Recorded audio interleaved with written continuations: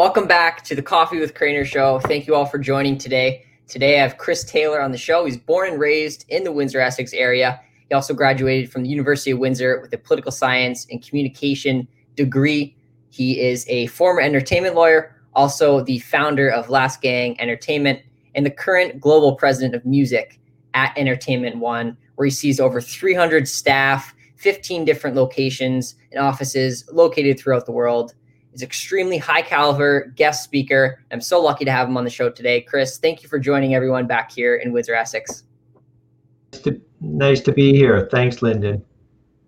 So, Chris, when you're not in Canada and you're out in Los Angeles at headquarters, I do have to ask, where is your favorite place to get coffee in Los Angeles? There's a place called Angelini, which is really an Italian restaurant, but there's a cafe that's attached to it that opens up in the morning. It's in the what's called the Fairfax area in LA. So Fairfax and Beverly, La Brea and Beverly area.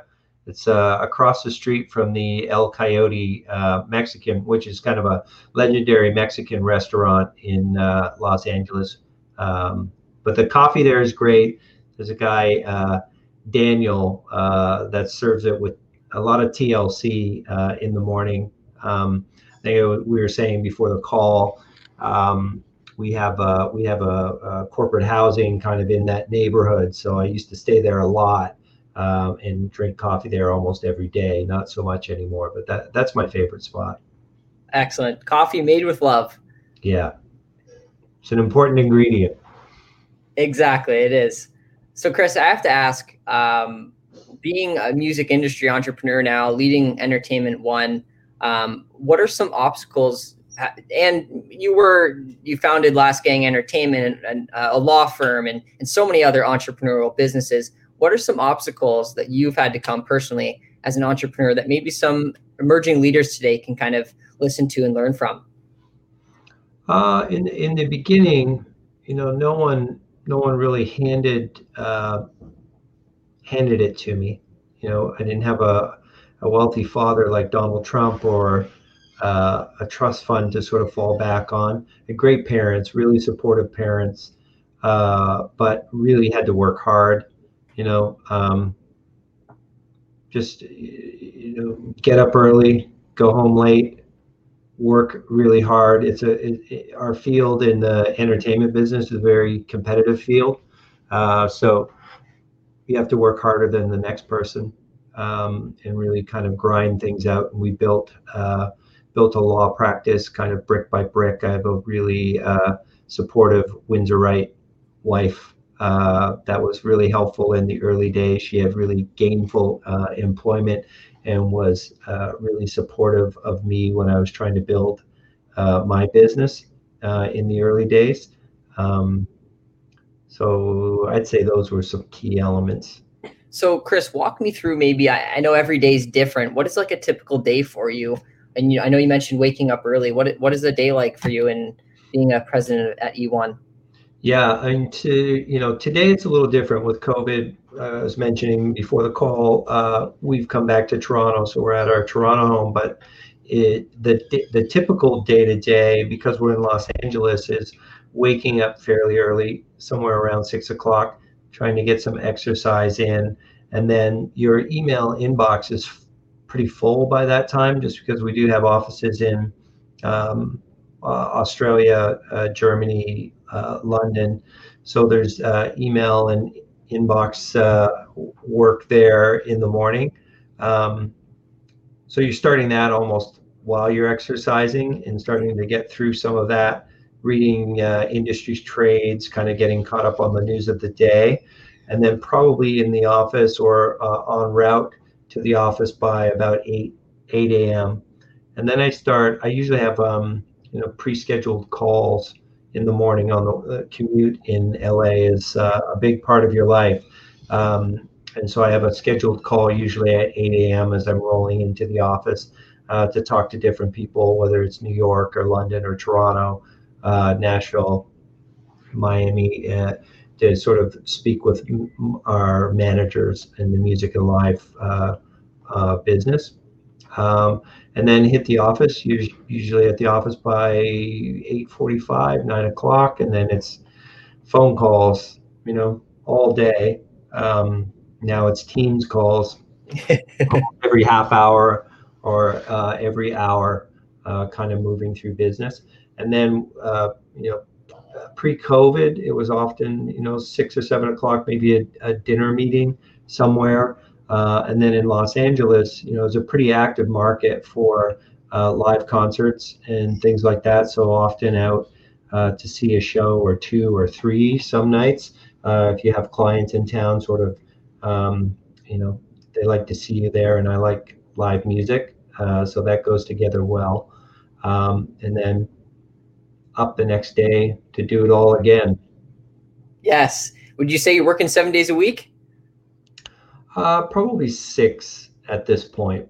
I sneak an hour in or two on a Saturday, and then sometimes I'm allowed to run free on Sundays.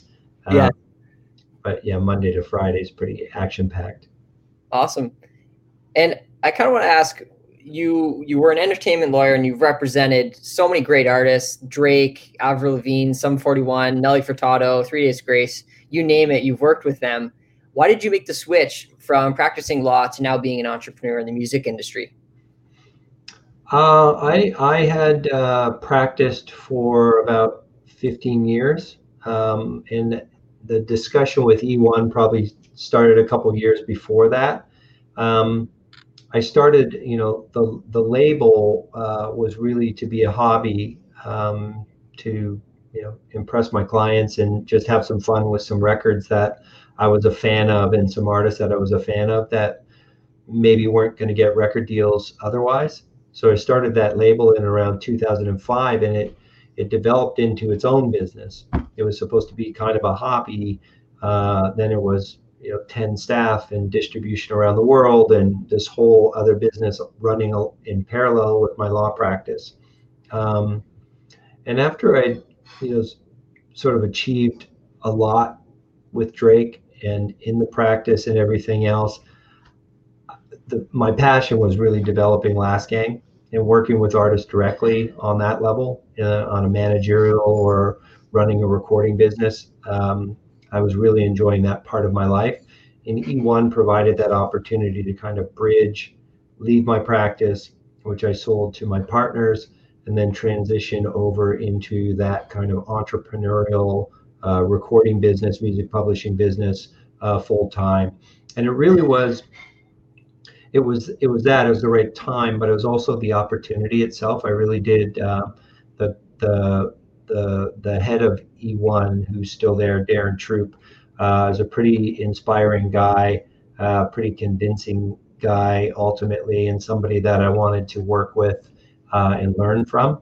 And then had never really been in that sort of sizable corporate environment before. My law practice was myself and 9 other lawyers, pretty small, independent boutique idea. And then the label that I started was an independent, small boutique kind of business as well.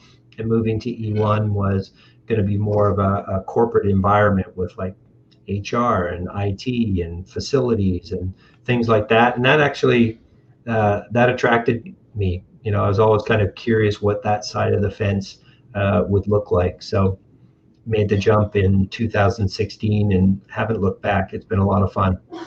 Yes. And did you always see yourself going into the music industry? I did. I mean, I wanted to be on stage. I thought that was my destiny. I played in a band full time from 90 to 95. We had a record deal and put out a bunch of records and a bunch of videos and had a lot of fun doing that. I had always given myself the deadline of 30. I said, by the time I'm 30, if I'm not, as big as Bono, I'm going to quit. I'm going to be a lawyer. And I had a law degree in my pocket, so I kind of hedged my bets a little bit. When I finished law school, that's when the band began. So I was playing in the band, knowing I had a law degree, knowing all the contacts, all the lessons I learned along the way would probably help fuel a music law practice, which it did ultimately after I quit when I turned 30 years old. I think I quit 3 days after my 30th birthday. Wow. Yeah. No, definitely. And for those watching, the band was called One. It, nominated for a Juno Award, traveled across the world and country, performing. So that's awesome. That, I guess, would you say you were inspired from being in a band, and that led you towards being a leader in the music industry? Is that exactly how it kind of worked? Yeah, I think when I started playing in a band, I didn't even realize there was something like music lawyers until we started having to use them ourselves. I was like, Mm-hmm. oh wow, there's like lawyers that work in the music business. Maybe that's something I can do if this doesn't work out. Um, um, and having done it, I mean, I was in the band professionally for 5 years, but I'd always played in bands probably from about the age of 15, and just loved it. I love musicians. I'm in awe of musicians. I'm in awe of great performers. It's been a really big part of my life. So being able to combine that with my legal education was kind of a perfect match. Made a lot of sense. Excellent. And what can I know plenty of students that are either they're practicing music right now, they want to become a performer or even a lawyer. What is this music or entertainment industry like, and what can those people that are looking to become those aspiring lawyers, musicians, or even performers, what can they expect?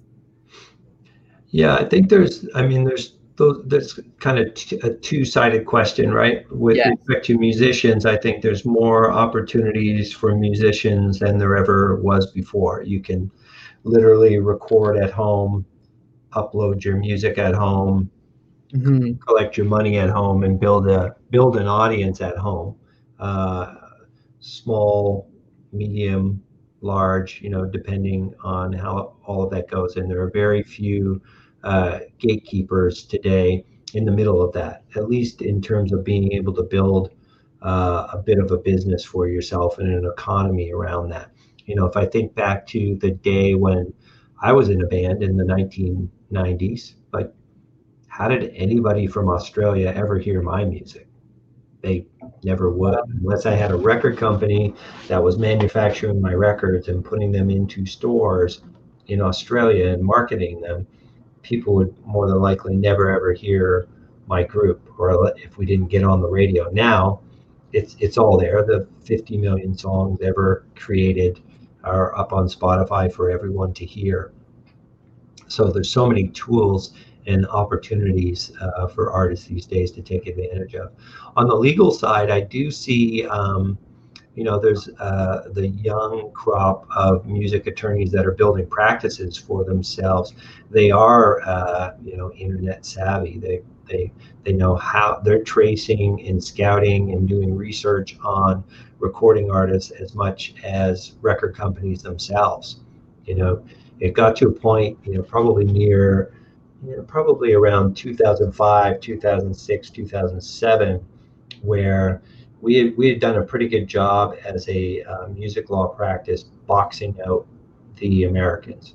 Because historically, what would happen in the Canadian market, if a Canadian act in Toronto started to get hot, the U.S. attorneys would hear about it and kind of fly in and wine and dine bands and then steal them and take them to America. And what I wanted to do was be more proactive than that. I wanted to get into business with these artists before they had anything going on. And by the time the New York lawyers heard about it, I already had them. Mhm. That's Nelly Furtado, Sum 41, 3 Days Grace, all the bands that you mentioned, because I would take their CDs down to New York and start shopping them to record labels and help find them record deals. That changed probably in around 2004, 2005, 2006, where an artist that had something going on and buzzing online would be able to Google lawyer for Jay-Z, and their name pops up. Yeah. And find them, or what more often was happening, if anybody had a song, if you uploaded it on SoundCloud or YouTube or wherever, if it started to vibrate and started to happen, there were four lawyers calling. You know, Wow. it wasn't like they had to reach out to attorneys and get some help. Or there'd be 4 lawyers emailing. There'd be a publicist willing to work for free. There's 7 record companies that are calling, and you'd arrive at the party at the same time, and you'd be like, wow, this game completely changed. With the rise of the internet and all the Mhm. access that people had.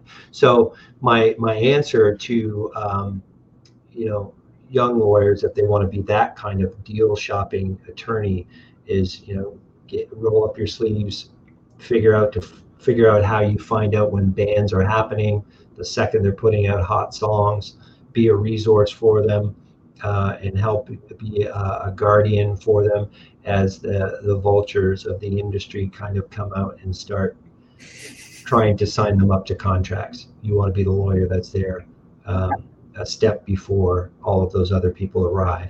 How do you stand out? You mentioned 4 people are coming at one artist at once. How do you stand out as a lawyer? Um, I think the best one have a really great artist bedside manner. I think too, it's your roster at this point. You have to be able to say, "Hi, I love your music, and by the way, I'm the lawyer for Drake." And people are like, Mhm. "Oh, okay, so this guy must know what he's doing." Yes. For me, in the early days, it was just like, "I love your music. I'll work for free. Let me take your music to New York and see if I can find you a record deal." Wow.